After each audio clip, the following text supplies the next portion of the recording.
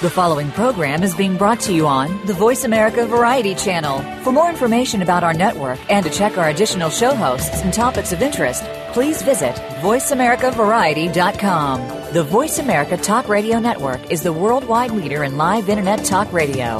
Visit voiceamerica.com. The views and ideas expressed on the following program are strictly those of the host or guests and do not necessarily reflect the views and ideas held by the Voice America Talk Radio Network, its staff, and management.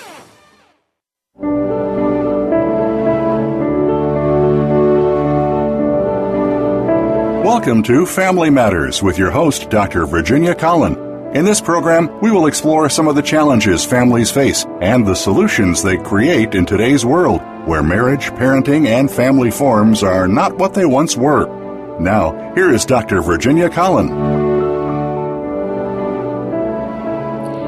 Welcome to Family Matters. I'm your host, Virginia Collin. My guest today is Michelle Winters, who is a pediatric sleep consultant, and we'll talk more about her training and credentials later. She helps parents create gentle, respectful methods for getting their children sleeping on a schedule that works well for the whole family. You can find her online at SleepWellSleepSolutions.com. All one word, SleepWellSleepSolutions.com. Michelle, welcome to the show. Thank you so much for having me, Virginia. It's great to have you here. I think that I will probably learn a few things tonight, despite having already raised a few kids. Tell me, what got you started down this road? Why did you decide to become a sleep consultant? Sure. Well, I always loved working with kids. I was actually working in a Montessori preschool, and my daughter was a great sleeper. And then my son came along a couple years later, and he was a horrible sleeper. And so I signed up for some newsletters from different sleep coaches, and one in my area started a sleep coach training program when my son was 3 years old and still not sleeping through the night. And I decided to sign up for it. I knew what other parents were going through with the sleepless nights where you just can't get a whole night's sleep, and I really wanted to help people. That does sound like a lot of sleep deprivation. Seriously, yes. 3 years. Yes, and wow. When I signed up for the training program, I did get him sleeping through the night, and he's 7 now, and he's a great sleeper. Excellent. Excellent. So, I guess that means it's about 3 or 4 years you've been coaching other parents about helping their kids sleep well? Yes. Yeah, I've been doing it full-time for about 2 years now. I was still working part-time at the Montessori school, which was good because I was still getting to see kids in action during the day who were sleep-deprived. Okay. Yeah, sleep-deprived kids are not the most fun. Right. So what kind of difficulty do people most often contact you for help with? I think most of it is just kids waking up during the night, which goes back to how things go at bedtime and how things go during the day, too. Because if children are at the age where they should be napping and they're not napping or they're not taking good naps during the day, it can actually negatively affect nighttime sleep. Even though you'd think, oh, they're not sleeping during the day, they're going to sleep really well tonight. The opposite is really true. Once children are overtired, their sleep gets worse. And so it becomes this vicious cycle that keeps going and going. I see. And what do you tell the parent to do in that situation? Right. So first thing I like parents to do is make sure the children are napping enough during the day, however you can get the naps. If you need to put them in the car, that motion sleep is not as good as sleep in the crib, but it's better than no sleep at all. A lot of times children don't nap because they're overtired when the parents are putting them down to nap. So I like to have parents watching the clock as well as their child's signs to make sure they're getting them to nap before they get overtired. Often, a lot of times, too, I recommend moving the bedtime a little earlier because if they're not sleeping well during the day, we want to try to get them to bed early at night. Sometimes that concerns parents because they don't want too early of a wake-up in the morning, but that's a lot easier to handle if you've got a well-rested child to start moving the bedtime later and wake up in the morning later. If you've got an overtired child, it's impossible to do that. Okay, so let's pretend that I'm a first-time mom or dad. I've got a baby, and he's 6 months old now, certainly not sleeping through the night. Sometimes, naps are really inconsistent. What behavior, what signals should I be looking for so that I can make a good call about when it's time to put him down for a nap or for the night? So at 6 months, usually they're taking 2 naps. Sometimes they're taking 3. If they're on a 2-nap schedule, I like to start the first nap. I like to have them asleep within about 2 hours from wake-up time, but also watching the child again. So if they seem to be getting tired, if they're rubbing their eyes, they're starting to yawn, some kids just kind of get cranky, then you want to get them down quickly. Some kids, once you see that first yawn, they're already overtired, especially those kids that are really alert and are watching everything. They can really hide those signs really well. So you really want to try to go by the clock then more because you want to get them down before they're overtired. Usually the second nap is about 3 hours after they wake from the first, and then bedtime is usually around 4 hours later for children on a 2-nap schedule. Now with that 6-month-old, sometimes they do need a third afternoon nap, which would probably be like halfway between the second nap and bedtime. And it may just be a short little nap just to get them through so they're not overtired at bedtime. Do you actually advise parents to wake them up from a late nap so that they will be tired again at bedtime? Occasionally, depending on the length of the nap. Normally, I say if they're sleeping, let them sleep. If it becomes a problem where they see that the child is sleeping late and then bedtime is becoming a big struggle, then I would recommend shortening the nap to about 45 minutes. That's like a complete sleep cycle during the day. So you don't want to do it too much shorter than 45 minutes. Okay. So we kind of skipped over something in the story that you were telling about your son. He wasn't sleeping through the night. He was 3 years old, so you got some training. Are you happy to tell what worked with him?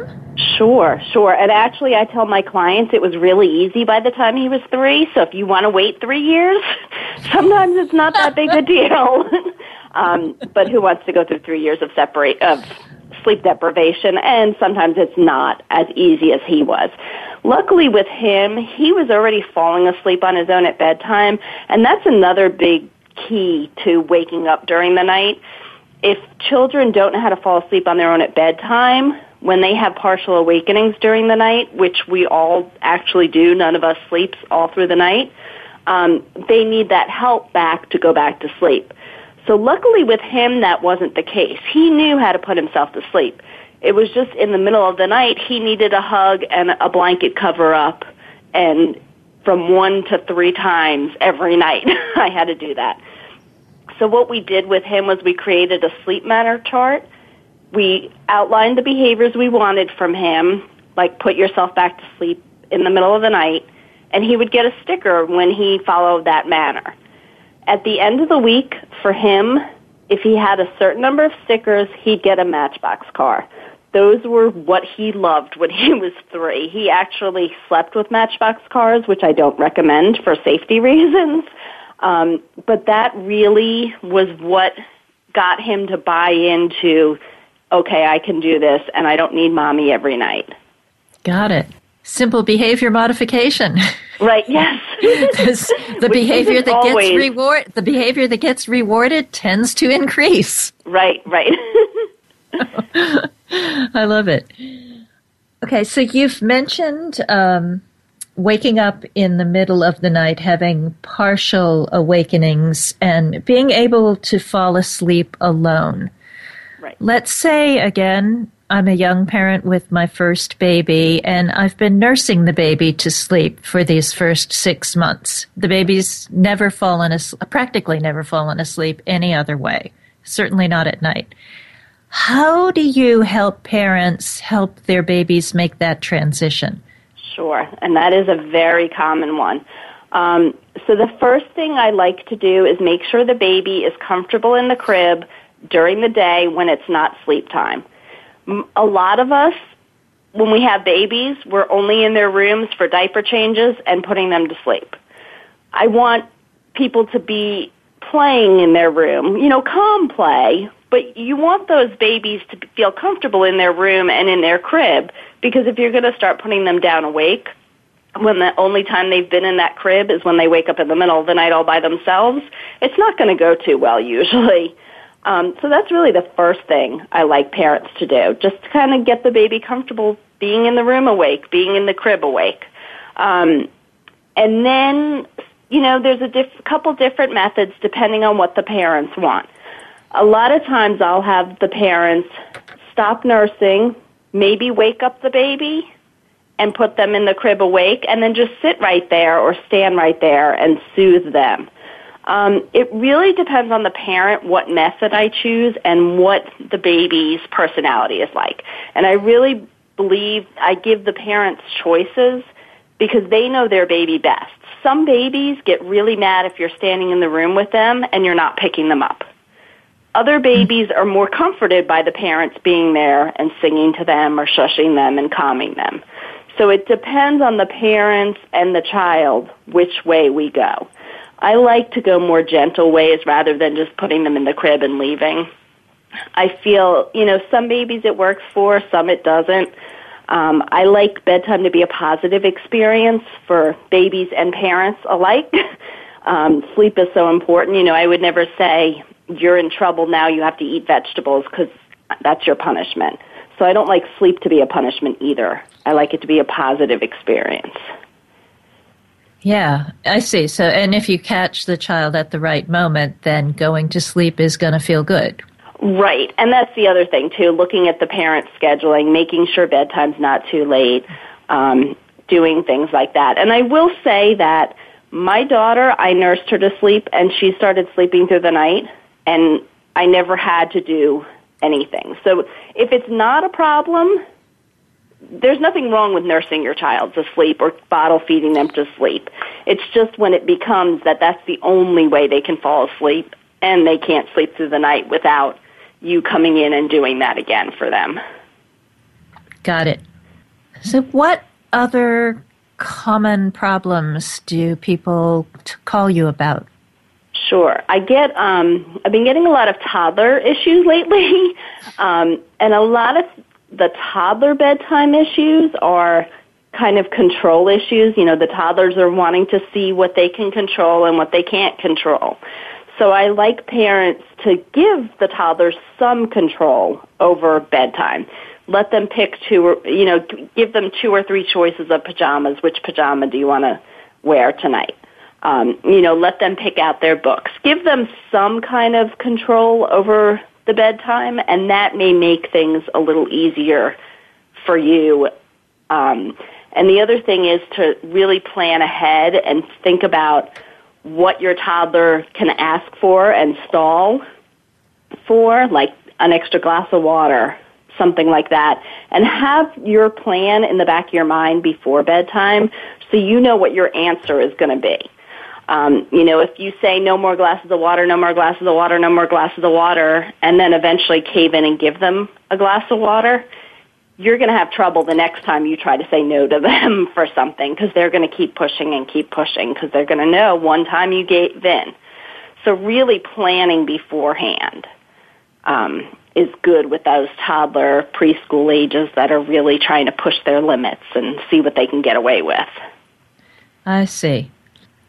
Then, the babies that have just never fallen asleep without a bottle, without being nursed to sleep. And you can even, sometimes I have my clients where instead of putting them down awake in the crib, maybe they'll hold them and let them fall asleep in their arms, but they're not being nursed to sleep. So there's a lot of different variations you can take to make it more gradual if that's how you want to go with it. Is it pretty much the same advice if the baby is accustomed to being rocked to sleep in a rocking chair or just with the parent walking around the room, and you want to transition away from that? You want the baby to become a little more independent about falling to sleep? Sure, yeah. A lot of times I'll do, rock for a second or two and then stop. Rock for a second or two and stop. It depends on, how slowly the parents want to go. A lot of my parents that come to me do want really gentle methods, and they don't want a lot of crying. So we do tend to go slower than if they were okay with more crying. Or instead of walking around the house, stay in the baby's room and walk around the baby's room, and then gradually get to where you can sit down. So you can do those things as well, rather than just going to straight from rocking or walking around the room to putting the baby straight in the crib awake. I see. This is probably a good time. We're a little ahead of schedule, but this is probably a good time to go to break.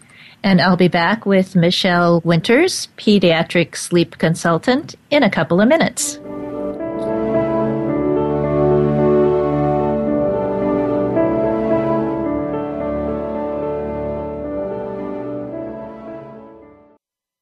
Streaming live, the leader in Internet talk radio, voiceamerica.com. Most adults are able to make good decisions about how their families can move forward. They do not need to rely on courts to make such decisions. Especially in cases of divorce, far too many people suffer unnecessary anguish because they do not know what family mediators can do. We help people discuss problems constructively. In a private, confidential setting, we help them stop fighting and stay out of court. To learn more about mediation and other family matters, visit CollinFamilyMediationGroup.com. Collin has one L and no S. Are you struggling with emotional, financial, and legal stress related to divorce? The Guide to Low-Cost Divorce in Virginia by Virginia Collin and Rebecca Martin teaches how to handle these processes in any state, with special attention to Virginia's laws. This book can help you take care of yourself, get free legal advice, develop a good co-parenting plan, keep expenses down, and arrange a do-it-yourself divorce. The Guide to Low-Cost Divorce in Virginia is available from Amazon for just $4.99. No one can tell you how much money you'll have or when you'll see your children, right? Wrong. It happens every day in divorce court. Don't let it happen to you. When dealing with separation, divorce, co-parenting, or care of an elderly relative, there is a better way. Mediation. Save time, save money, and save your children. To learn more, visit the Academy of Professional Family Mediators at apfmnet.org. That's apfmnet.org.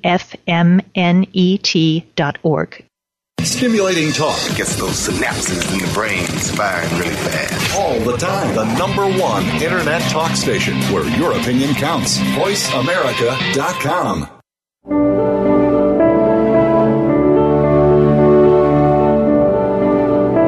You are listening to Family Matters. To reach Dr. Virginia Collin or today's guest, please call into the program at 1-866-472-5788. That's 1-866-472-5788. You may also send an email to radioshow@CollinFamilyMediationGroup.com. Now, back to Family Matters. Welcome back to Family Matters. I'm your host, Virginia Collin. My guest today is Michelle Winters, who is a pediatric sleep consultant. She helps parents help their babies and little children get to sleep so the whole family can rest well. You can find her online at www.sleepwellsleepsolutions.com. During the break, Michelle and I were talking a little bit about some families she's worked with recently. Michelle, I would love it if you would just tell us a story or two. Sure. So one family I worked with, I actually worked with the 2 older girls, and then I started working with the baby pretty early on. And the challenges with her were, because there were 2 older girls in the house, the mom had to run around with the older girls, and the baby couldn't always be at home for naps. So we had to do a lot of playing around with her naps. She got a lot of motion naps and car naps because Mom had to take the older girls to school and pick them up from school. And that's something that's common that happens when there's more than one child. So again, car naps are okay. They're not as good as crib naps or naps where there's not motion, but again, they're better than nothing. Probably when she was about 9 months old, she was still not sleeping that great. And another one of her issues was she was in Mom and Dad's room. They were going to move her in with the other 2 girls, but they wanted her sleeping first. Mom worked a couple nights a week, so then Dad was home alone with all 3 girls. So we spent a lot of time just using a lot of crutches for her to sleep. So they would put her in the carrier and walk her to get her to sleep just so Dad can take care of the older 2 girls. So we worked a lot with that, too, because sometimes you can't have the ideal situation where you can put the baby down, stay in the room while they fall asleep when you've got other kids to take care of. And then she started standing in the crib, which presented another problem. And if you have a child that's standing, make sure during the day you work on them getting down from standing safely. Because once your child starts standing up in the crib, a lot of times they won't get down or they can't get down without hurting themselves. So again, that's something we worked on during the day. We played Ring Around the Rosie with her to get her used to getting down from a standing position. Mom started working really at bedtime first and still nursed her during the night at wake-ups. Sometimes you can only work at bedtime with putting the child down awake, and they may start sleeping through the night without you having to deal with the nighttime wake-ups. It doesn't always happen, and in this case it didn't happen, but we started that way. So Mom sat next to the crib with her, comforted her. If she got real upset, she'd pick her up, calm her down, put her back down, sing to her. Singing really helped with her. If Mom sang a song, she would really calm down. And then gradually, every few days, Mom just moved a little further away from the crib. Maybe even just a foot or 2, I think she was moving. She wasn't moving that fast. So just so the little baby could get used to falling asleep without Mom doing too much interaction. Again, Mom was still nursing during the night. She was still waking up during the night, and eventually Mom decided to stop nursing during the night. And at that point, Dad would take over. And for a while, he was still carrying her to sleep at night, so they were still using a crutch in the middle of the night, but it was a different one to get her used to not eating. Because the other problem when the child is eating a lot during the night is they get used to those calories. The doctors will tell you they don't need to eat, they're fine. But if I were to wake up and have a piece of chocolate cake at 3 a.m. every night, I would just start waking up for that chocolate cake, and there's no doctor that's going to tell me that I need that in the middle of the night. So their bodies do get used to getting those calories. So, I think we kept one feeding still just so the baby could eat during the night, and Dad would take over the other times. And eventually we got rid of that other feeding, and eventually we started putting her down awake in the crib in the middle of the night, too. So she would get used to just staying in the crib all night. And then she started sleeping through. We've had a little bit of issues with early mornings because that's another common thing that happens. Once the babies start getting 10, 11 hours of straight sleep, they do start waking early in the morning sometimes. So we've had to deal with that a little bit. And still naps are not wonderful because there are the other girls in the house and trips need to be made and stuff. But she's on a much better path than she would have been. Okay. Sounds like progress. Yes. Yeah. I know that's a challenge. Maybe we could talk about the simpler situation. If it's the second baby coming into the family, and the first baby is really still a baby, 18 months old. Yep. That suddenly 2 kids are at least 4 times as much work. Right.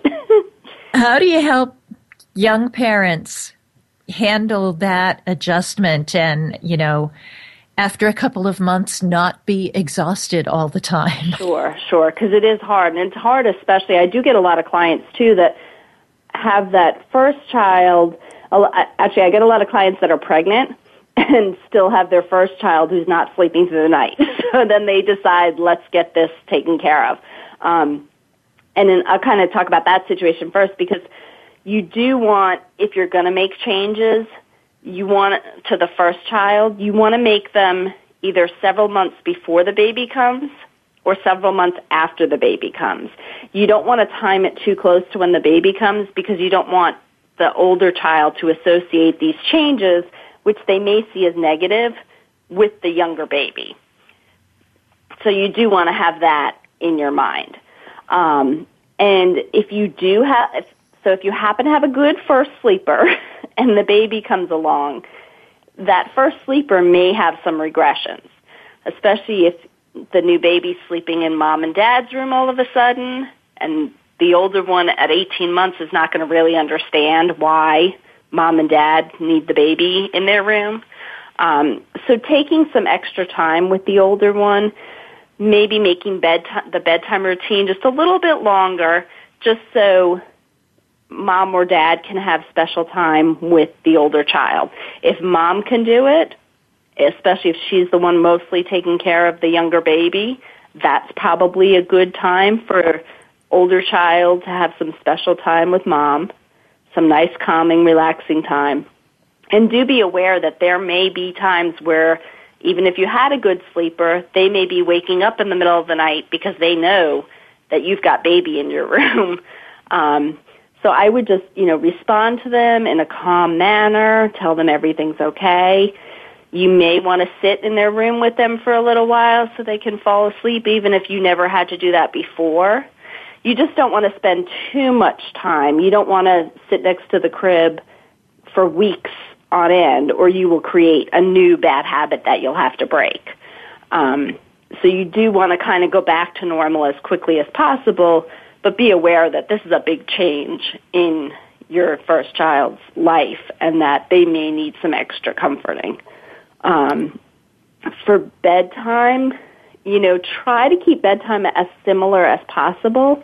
It may not be exactly the same because now you have the second baby to take care of, especially, if you're a single parent or your spouse works late into the night. But try to remember that your older child does need attention too, especially at bedtime. See if you can incorporate your newborn in the routine. Like maybe let's read books to older sibling and baby at the same time. And again, if your first child is not sleeping through the night, I would try to work on that several months before baby comes, or wait until baby's like 4 or 5 months old. Acknowledging that you will have 2 children up during the night. So remember the saying that when your newborn sleeps, try to sleep. Might not be possible with the second child, with the 2 children, but you do want to try to get rest for yourself as well, so you can be a good parent to take care of those children. Take any help that is given to you, that's offered to you. Don't be afraid to take that help. I guess that's... Yeah. I remember that as a difficult time in my life when I had a baby who was approximately 1.5 years old, plus a new baby. Yeah, and I had huge difficulty getting the 2 of them to sleep at the same time so that I could sleep. Right. Yes, it's very difficult. I like doing like baby wearing with the new babies. so you can wear them while you're taking care of the toddler. Sometimes that helps. So the new baby might be sleeping on you while you're taking care of the toddler. I know my daughter was 23 months when my son was born, and a couple months after he was born, she stopped napping. So that was fun during the day. Oh, boy. She was about 2.5, and she decided to give up naps. Now, she was sleeping 12 straight hours at night, so she just didn't need the naps at that point, which I usually don't recommend. But once I went back to work and she started having to get up earlier in the morning, she did go back to napping. But it was hard keeping her entertained and watching my son, who was a very cranky newborn. So he spent, some time in the swing. And also the other thing is, don't compare what you did with each child. Because I know some people say, well, my older one, I was always holding him. I never had to put him in a swing or anything, and now I have to put the second one in the swing, and I feel really guilty. Don't feel guilty about it. It's a totally different situation when you have more than one child, and you need to keep your sanity. And so don't ever feel like your younger child is missing out because you're doing less with them or anything like that. And that's another big message, if I might go off the sleep topic a little bit, is for parents to not feel guilty about choices they made or things they've done with their children. I hear that a lot with the sleep coaching, actually, is that I know the parents say, I know I've created this bad habit. I know I did this, and I feel really bad that I did this. Anything you've done with your child is most likely for love, with their best interests at heart. So don't ever feel guilty about choices you've made or things you've done. Any of the sleep behaviors can always be undone. So I just want to put that out there for parents to not feel guilty. Okay. I think I'll chip in one error that I would encourage other families to avoid, which is undoing the toddler's ability to fall asleep by himself. When I was at this stage in my life, the one who was approximately 18 months old was great about going to bed. Give him a stuffed animal, give him a cuddly blanket, turn on one of those wind-up musical toys that's just going to play for a couple of minutes and, set him down in a dark room. He knew that set of clues. That meant it's time to sleep, and he went to sleep really well. And then I had another baby. And the other baby was keeping me up till 11 o'clock, midnight. The first one was supposed to go to bed around 9 o'clock. Well, my husband also went to bed around 9 o'clock because he had to get up really early to go to work. So I think with really good intentions, just, to make life more comfortable and loving for our toddler, he let the toddler lie on his big bed with him while the toddler was falling asleep. And the toddler got so used to falling asleep that way, he forgot how to fall asleep all by himself. Yes, I agree with not going back that far. Yes. And I paid for that for the next 2 or 3 years. Yes. Toddler, it's normally the easiest age to change sleep behavior is between 6 and 9 months old. Once you start getting to the 12-month mark, that first of all, they're standing in the crib, they have separation anxiety going on, and then once you get to the toddler age, they can call you. One of my clients would say, she was about 2 years old, and she would call her parents and say, I need you. Well, how can you say no to that? They actually taught her if she needed them to say, I need you. She started doing that at bedtime and all through the night. So it does get more difficult as they get older. Like I said, until they're about 3 or 4, and then you can reason with them, and sometimes it works better. But it is, it's not impossible at any age. So there's different challenges at each age, I guess I would say. And the younger ones are teething too, so then you don't know if they're in pain that they're waking up. So it's never easy, unfortunately. That's true. The teething does really throw a monkey wrench into whatever bedtime routines you're trying to develop.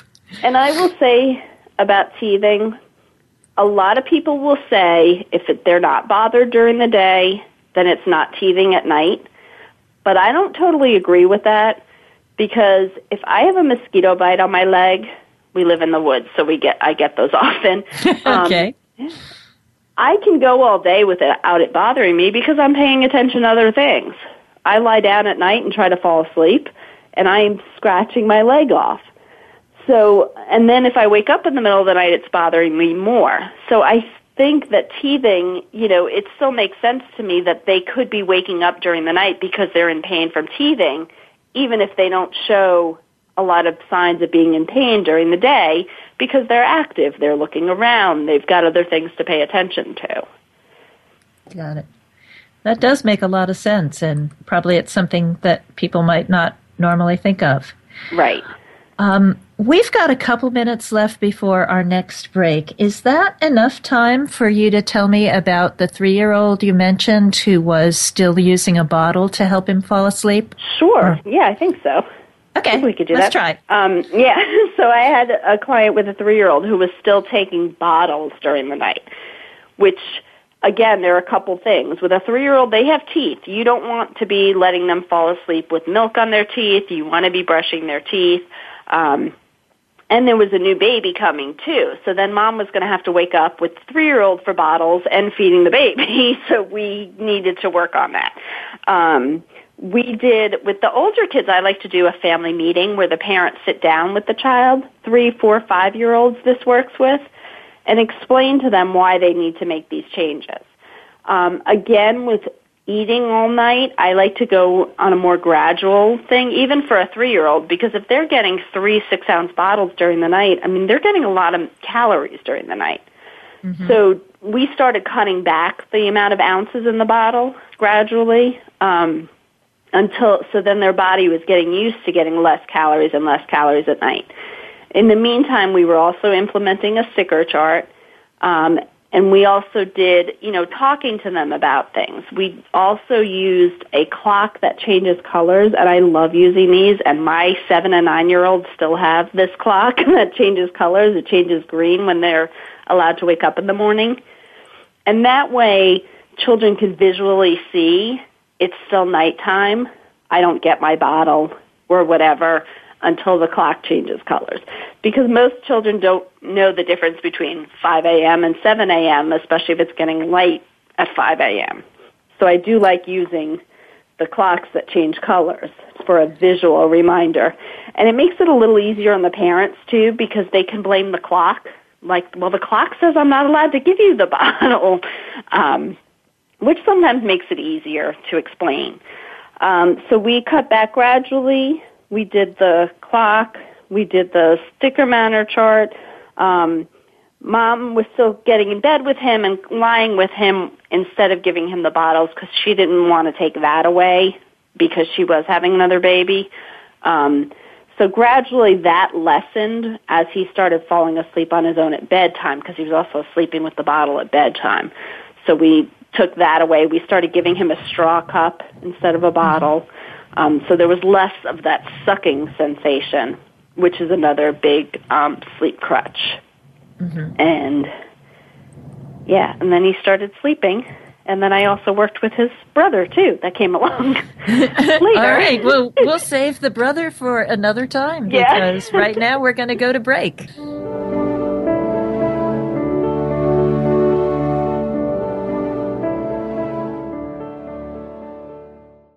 Stimulating talk gets those synapses in the brain firing really fast. All the time. The #1 Internet talk station where your opinion counts. VoiceAmerica.com. No one can tell you how much money you'll have or when you'll see your children, right? Wrong. It happens every day in divorce court. Don't let it happen to you. When dealing with separation, divorce, co-parenting, or care of an elderly relative, there is a better way. Mediation.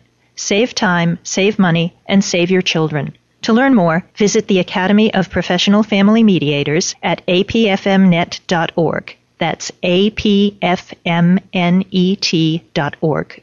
Most adults are able to make good decisions about how their families can move forward. They do not need to rely on courts to make such decisions. Especially in cases of divorce, far too many people suffer unnecessary anguish because they do not know what family mediators can do. We help people discuss problems constructively. In a private, confidential setting, we help them stop fighting and stay out of court. To learn more about mediation and other family matters, visit CollinFamilyMediationGroup.com. Collin has one L and no S. Are you struggling with emotional, financial, and legal stress related to divorce?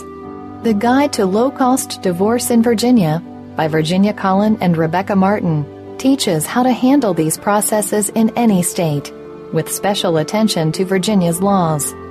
This book can help you take care of yourself, get free legal advice, develop a good co-parenting plan, keep expenses down, and arrange a do-it-yourself divorce. The Guide to Low-Cost Divorce in Virginia is available from Amazon for just $4.99. Streaming live, the leader in Internet talk radio, voiceamerica.com.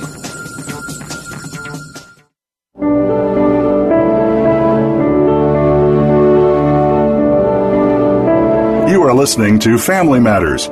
To reach Dr. Virginia Collin or today's guest, please call into the program at 1-866-472-5788. That's 1-866-472-5788. You may also send an email to radioshow@CollinFamilyMediationGroup.com. Now, back to Family Matters. Welcome back to Family Matters. I'm your host, Virginia Collin, and my guest today is pediatric sleep consultant Michelle Winters. You can find her online at SleepWellSleepSolutions.com. We were just talking during the break about parents who dread bedtime. So, Michelle, tell us what are just sort of the basics about having family habits so that you don't have to be worried about bedtime and the transition is likely to happen smoothly? Sure. So the first thing is to try to relax. And I know that's not always possible in today's world. Some parents are getting right home from work and then they're making dinner and then they're going right into the bedtime routine. If you can have some kind of separation, that's great. If you can dim the lights about an hour before your child is supposed to be asleep, that's a great thing to do. That signals the body to start producing melatonin, which is a calming hormone, and that's part of a good bedtime is darkness. Baths, a lot of people say they should be part of the bedtime routine, and I know a lot of people like to do the bath at night because it washes off the germs and everything that the child's been into during the day. But baths don't have to be part of the bedtime routine. I have had one or two clients that say their child does relax in the bath, but usually children are kind of worked up and it's a fun playtime. The lights in the bathroom are usually pretty bright, although I did have one client who had a dimmer switch in their bathroom. So we started dimming the lights for bath time just to help that bedtime transition. So then most of the rest of the bedtime routine should take place in the child's room. Now, if you have two children, if you want to do it in a central area or in one of the child's bedrooms, that's fine. I like a book or two to be in part of the bedtime routine, but if your child, especially a young child, like a 6-7-month-old, they might just rather a similar song that you sing every time. Something kind of consistent, especially with a child that young. I also like to use the same words, like "Good night, Mommy loves you," "It's sleepy time," something like that. And using those words over and over, again, signals the body that it's time for bed. Again, at this point, you do want to be trying to relax. If you're dreading bedtime, if you're like, oh, I don't know if this is going to take 2 hours or 15 minutes, and you're kind of stressing yourself out, your child can pick up on that. And then your child just knows mommy's stressed at bedtime, so something's wrong. They don't understand why, that it's their behavior that's stressing you out. So again, try to relax. The bedtime book, songs, if you are feeding them, I would feed them in their room, a bottle or nursing. That way they get used to the whole routine happening in their room. And again, it's a good time for them to get used to being in their room as a nice, calm place. Okay. That sounds like a good set of fundamentals. Oh, another one. Try to keep, the wrestling and the tickle fights out of bedtime. I know it's really tempting, and especially for those parents that don't see their children a lot during the day. The real issue with it is those tickle fights and wrestling raises our internal temperature, and our internal temperature actually decreases when we're sleeping at night. And so if it's raised, our body has to work harder to decrease it, and our sleep is actually not as restorative, and it may give children more trouble falling asleep. That also brings me to ideal sleeping temperature should be around 68 to 72, or 65 actually, to 72 degrees. You want the room on the cooler side because of that internal temperature dropping. If it's a hot room, again, our body has to work harder to decrease our temperature, and our sleep is not as restorative. And that's for adults, too. Okay. I have a couple more questions that I hope we'll have time to discuss. The first one is about co-sleeping. I know a lot of parents, especially when the baby is a very young baby who's waking up frequently during the night, decide really what's simplest is to just let the baby sleep in the parent's bed. Everybody gets more sleep that way. What are your thoughts about that and about transitioning out of that if you do start that way? Sure. So I do want to warn that American Academy of Pediatrics does recommend room sharing, but not bed sharing. There are ways, there are recommendations if you are going to bed share to make it safe, like you should have the mattress on the floor, you shouldn't have any pillows or fuzzy blankets, thick blankets that the child can get trapped in. So if you do want to co-sleep, especially with a newborn that can't move around, make sure you research safe co-sleeping practices so that you're not putting your baby in possible harm. There are co-sleepers that attach to the sides of the bed that I really like, so that way baby has its own safe spot. You can still have your blankets and pillows in your bed, but you're close enough that you can put your arm on the baby if they wake up and comfort them that way, or just pull them right into your bed to feed them and then put them back in there. A lot of times when I work with co-sleeping clients who decide that it's not for them for whatever reason, sometimes no one's really sleeping very well, I'll have mom or dad actually put a mattress in the baby's room or child's room and start co-sleeping in their room first. So they're still co-sleeping, but baby's getting used to sleeping in their own room. And then put baby in their crib or bed, whatever the situation may be, and maybe mom or dad still sleeps on that mattress in the room, so they're still right there. And then gradually take the mattress away, and then mom or dad can start gradually leaving the room more. So that way it's a nice, gentle transition. Okay. We have a lot of parents, a lot of babies in the United States now who have parents in two different homes. Sometimes it's because the parents never married each other. I think somewhere between 40 and 50% of the babies born in the United States now are born to people who are not married. And sometimes it's because of separation or divorce, or separation that's heading for divorce.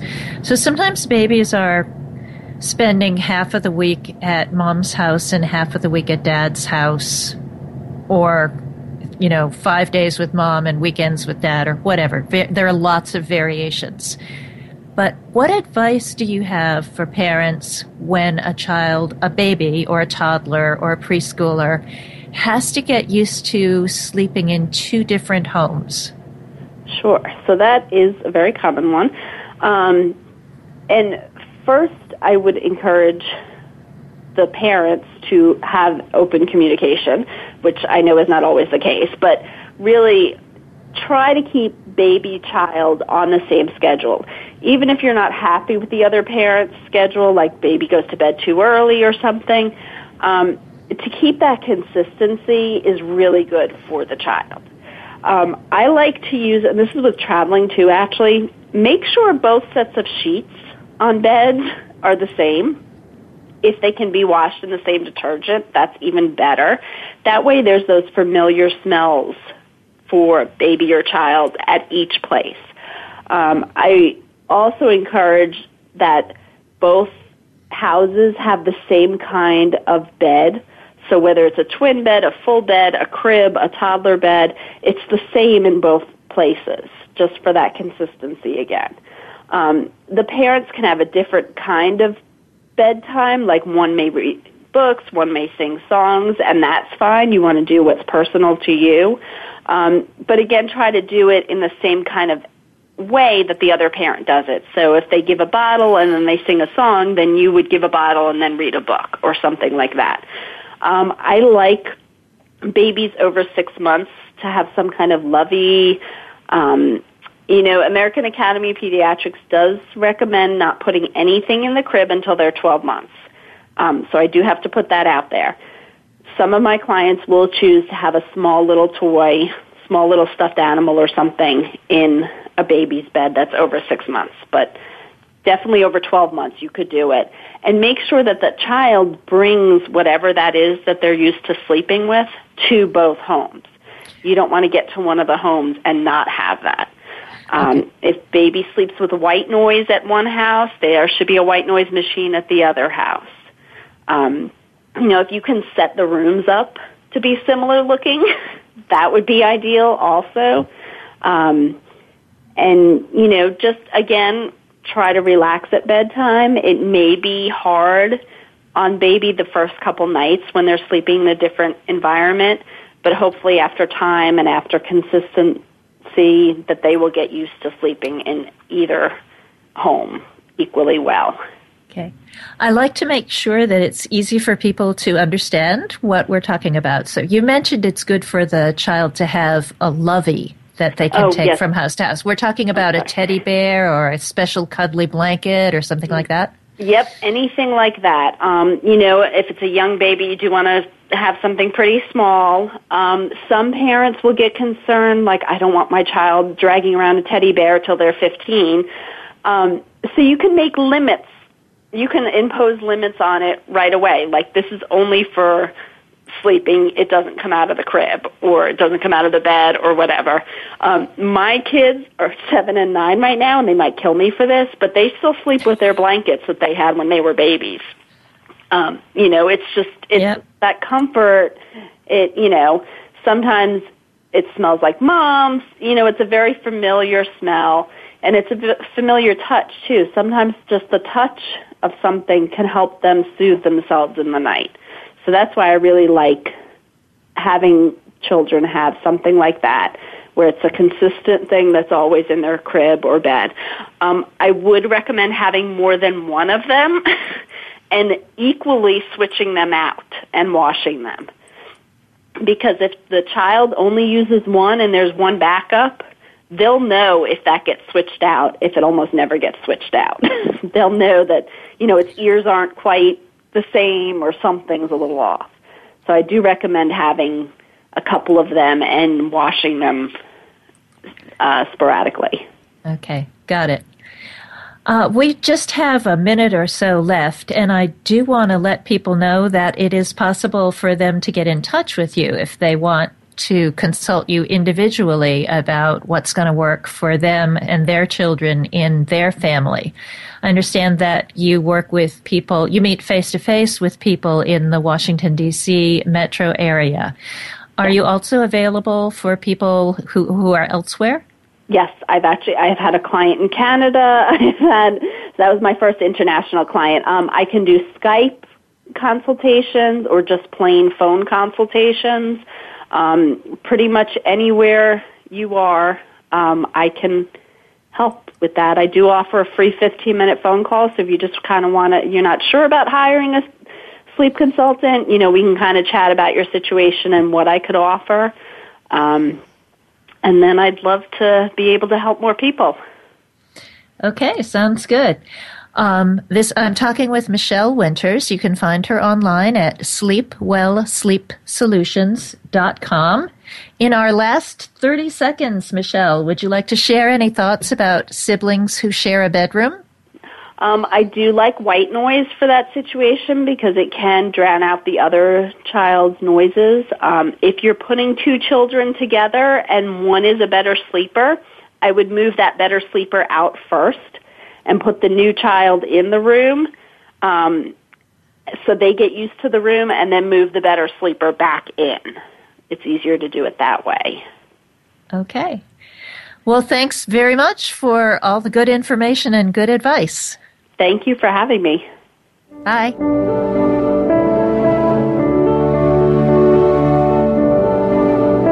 Thank you for joining us this week on Family Matters. Please tune in for another edition featuring host Dr. Virginia Collin next Tuesday at 3 p.m. Pacific Time, 6 p.m. Eastern Time on the Voice America Variety Channel. Be kind, heal, and grow.